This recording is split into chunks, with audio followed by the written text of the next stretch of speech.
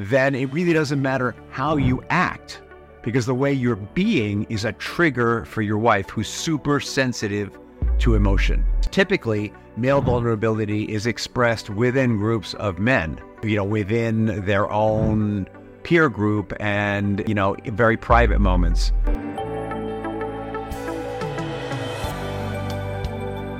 Welcome to another episode of Rich in Relationship. And today we're going to tackle No More Mr. Nice Guy. And this is a topic I am particularly passionate about.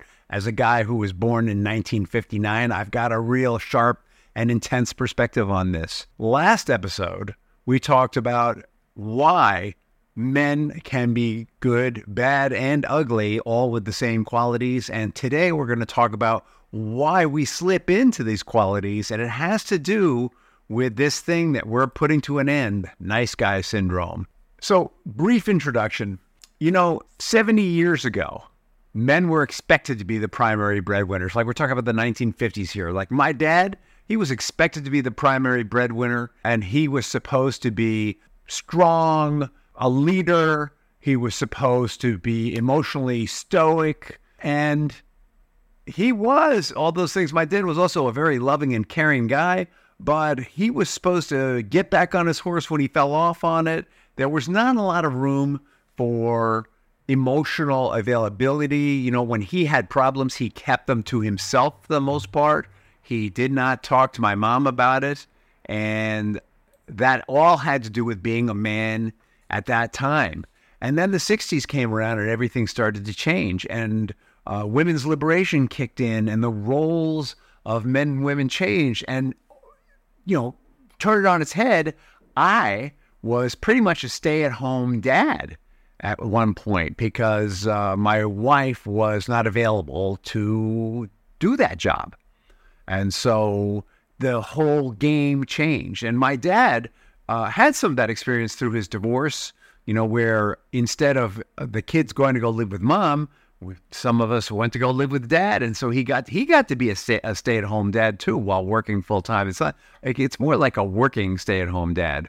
So the demands of being present as a parent, not just a father, but a loving and emotionally available father, were very different for him and for me and for men today than they were only 70 years ago.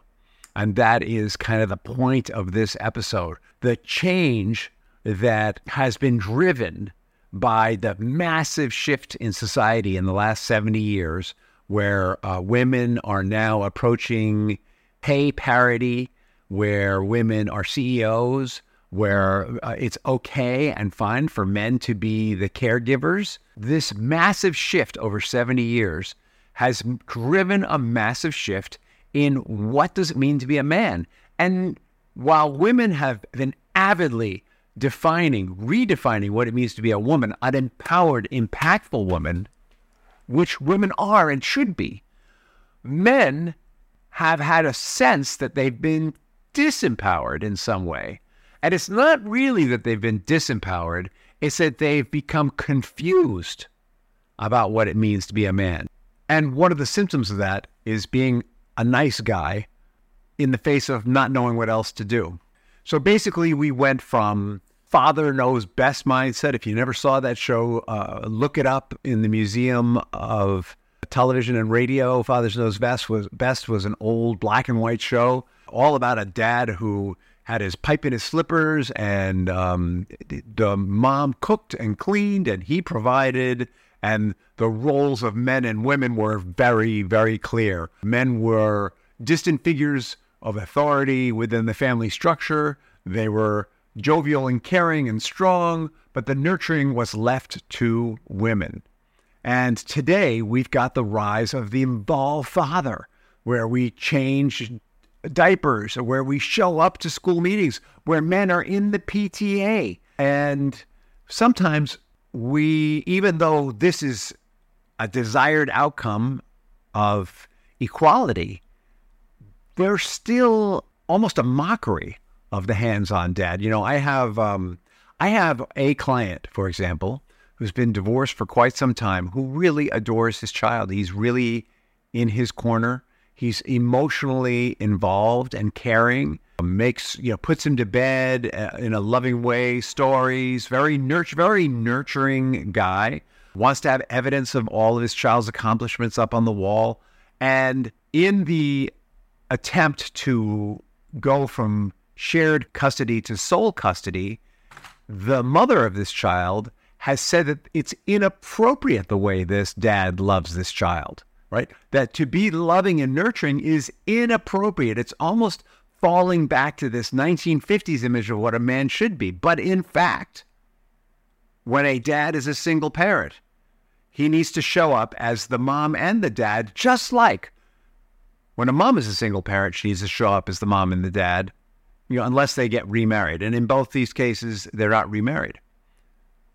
And that doesn't mean that the dad tries to replace the mom under his roof. It means that to some extent, he needs to fill in for the absence of a mom under his roof, just as the mom needs to fill in for the absence of a dad under her roof. It's not a replacement of the other person, but it's the necessity of being emotionally available in a way that was not normal or usual for men, even in the 1950s and for centuries before that. And when they do, they're kind of, in his case, mocked as being a kind of weak and unmasculine and maybe even predatorial. All right, that's beyond that term. It's interesting because there was no concept of paternity leave in the 1950s. In fact, there was no need for maternity leave in the 1950s because men worked and women stayed home. And now in 2023, everybody works and everyone stays home. And the concept of paternity leave is becoming as important as maternity leave. And the gradual acceptance and encouragement of this shows a willingness to embrace, at least intellectually, that men are equal caregivers, but in a qualitatively different way. Now, the challenges on a working dad are often that in the workplace, they are approaching life in that male, linear, disconnected from emotional way. And then when they come home, they need to put that on the shelf and be emotionally present, which is something that, men have less connection between the right and left lobes of their brain. And so switching gears is a little more of a challenge. Men, they can do it. We can learn how to do it. But historically, it's not been something we had to do. And so there's a whole new role of men in these dual income households. And at the same time, men are at risk of appearing toxic, of appearing as if they are in some way thinking that they're superior to women or that they're trying to keep women in a role that they no longer wish to be in. And they find themselves in this tough space of, all right, so what does it mean to be a man? Being a man no longer means being John Wayne or, wow, I keep thinking about Keanu Reeves in, there's a whole series of Keanu Reeves movies where he plays an assassin who is retired and somehow gets sucked back into, the John Wick movies. Somehow gets sucked back into that role and how unemotional he appears in that role.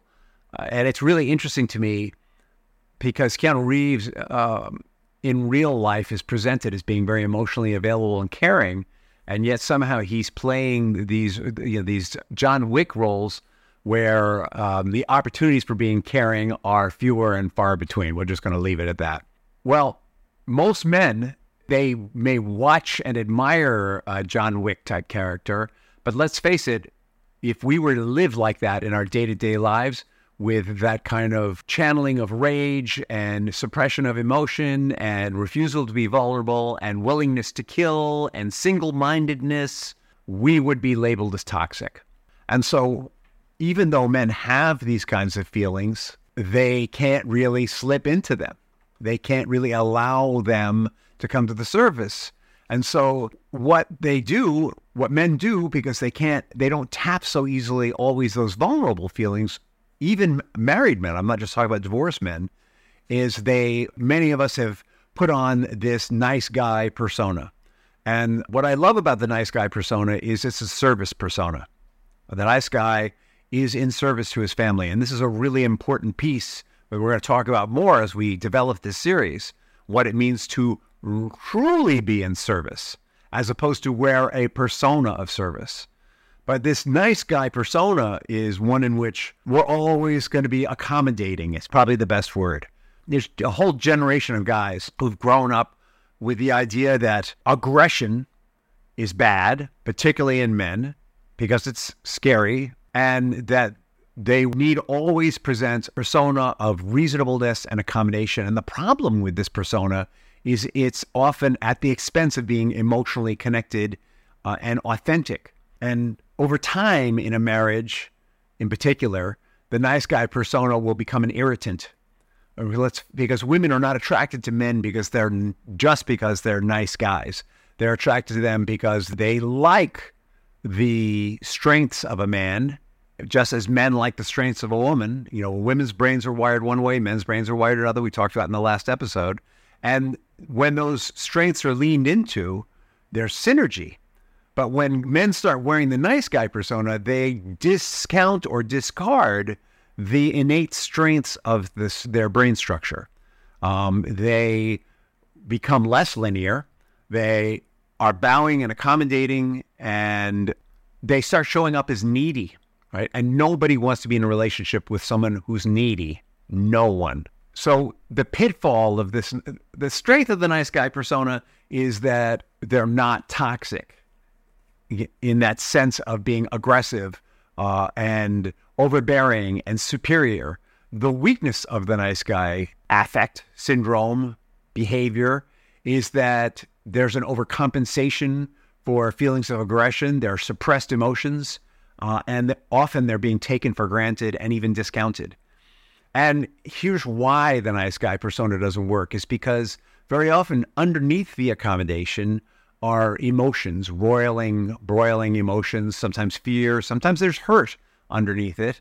And women are super sensitive to emotion.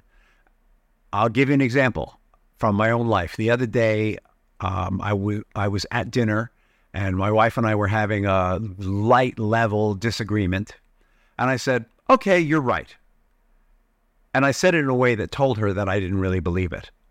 And it actually made her angrier when I said she was right. Oh, no, I agree.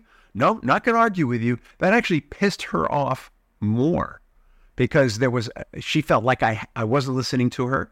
She felt like I was discounting her. No, but that was a great example. I was being a nice guy. No, I'm not going to make any trouble. Yeah, if that's it, okay, I'm going to go along with it. And underneath it was my own belief, not loving feelings, some cynical amusement. You know, it wasn't a lack of love. It just wasn't. I was being playful in a kind of a cynical way, and she picked up on it right away, right? And this is kind of the problem with being a nice guy, being accommodating, is when the feeling under it is not loving, empathetic, caring, connected, then it really doesn't matter how you act, because the way you're being is a trigger for your wife, who's super sensitive to emotion, right? This is why nice guy doesn't work in the long run. It might work in the short run, but it doesn't work in the long run. And that's why this episode is called No More Mr. Nice Guy, because nice guy is actually, in my opinion, more toxic than what we now call toxic masculinity, at least with someone who is exercising toxic masculinity. Hey, I'm a man, and what I says goes, and and I'm going to do what I'm going to do. At least we know where that person stands, because it's honest. We may not agree with it. It may be that they are expressing themselves at the expense of someone else, which is toxic, but we know where they stand. But when someone is being a nice guy all the time, we don't know where they really stand. All we know is this facade that they're putting out, this facade of accommodation, right? It will not work in the long run. All right. So the dilemma that many men face when expressing emotions like fear, hurt, and anger is, even though we've moved from the stoicism of the 1950s, there is still on an unconscious level, socially, an expectation that men are going to be strong, or at the very least, not overly emotional. And so when we see men who are really fearful, there is a judgment that is made. Or when we see men who are crying all the time or sad all the time, and can't function, there's a judgment that's made. There's still out there in the culture expressions like, when the going gets tough, the tough get going. When you fall off a horse, you get back on it, et cetera, et cetera, et cetera. So even though we've moved into a society where that kind of man is no longer required, we haven't really given men permission to be vulnerable. And men need to be vulnerable just like anyone else. Typically, male vulnerability is expressed within groups of men, within their own peer group and, very private moments. But the movement, to complete the movement from men do this, women do that, to we all do the same things, we need to move to a place where there is permission for men to be vulnerable with women, and that it is understood that does not mean that they are weak. It does not mean that they are ineffectual. It means that they're having feelings. And there needs to be an understanding that the having a feeling is to learn a lesson, and when we learn the lesson, we grow. This expression of genuine emotion without being branded toxic is a challenge, particularly when men are experiencing anger. And so a lot of the men who I work with, what they are taught to do with their anger is to work it out physically, yell and scream privately, to talk to other people about it, to practice mindfulness, meditation, and prayer. Those are sort of three roots of expressing it. And then when the energy is taken out of that emotion, to go express it to their wives using I statements. Hey, honey, I stepped away because I was really frustrated, and I've handled that. And I need you to know, though, I feel frustrated when there's no room for me to express my feelings here because I'm having feelings and I'm not sure what to do with them, right? That would be a typical I statement. And by talking about the scarier feelings like frustration, anger, and blame in that way, with the emotional energy taken and expressed somewhere else, men can start to express these feelings without being scary. And we talked in the last episode how this challenge of being scary is that men are, regardless of the changes in society, men are still physically bigger and still, to some extent, carry the protector role, that this is the way to move forward with these emotions with our partners. And it's also the way to end being a nice guy, all right? There's another component to ending being a nice guy. And the other component is that as human beings, men, and I would argue women as well, need to get super clear about their values and principles, the things that they absolutely will not shift or change for, because these are the bedrock for our choices and decisions. And so let's just talk about men, since we're talking about nice guy syndrome. When men understand what their principles are as a man in the world, as fathers of children, and as partners in a marriage, when they understand what the basic principles are that they stand for in those three areas of their lives, they are able to say no without being toxic, right? And this is kind of the solution to the nice guy problem. We don't have to be accommodating. We don't have to agree.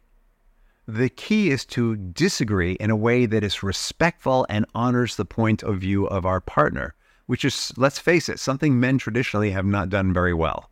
This is the way to put Mr. Nice Guy to death. And as we continue, this is only episode 2 in a 10-episode series, as we continue exploring the facets of what makes men the problem and the solution, that's what the series is about, we're going to learn more about how men can better move into a role of strength and authority that is still vulnerable and safe for everyone around them, right? This is the challenge of men today, is how to be leaders without being domineering, without making their partners feel less than or their kids feel less than, how to be leaders because they've earned it, right? That is the challenge of men is to earn the leadership role and to honor that their wives are leaders also in their own ways and in different areas of their lives. So next episode, we're going to talk about how men can move from stoicism and emotional silence to eloquence. We've touched on it a little bit here. Next episode, we're going to go deep with this. This is going to be juicy. So if you're a guy who is tired of being a nice guy, or if you're a woman who's got a nice guy in their lives, and wants them to move to really expressing their feelings, we're going to talk about how this can be done, how to break down those walls, how to really lean into a balance of power while leading into your individual strengths. As always, I'm going to encourage you to share this with people. Comment, or if you think this is whack, if you think this is not PC, in a lot of ways it isn't, I want to hear about it. And subscribe. Let me know what you think.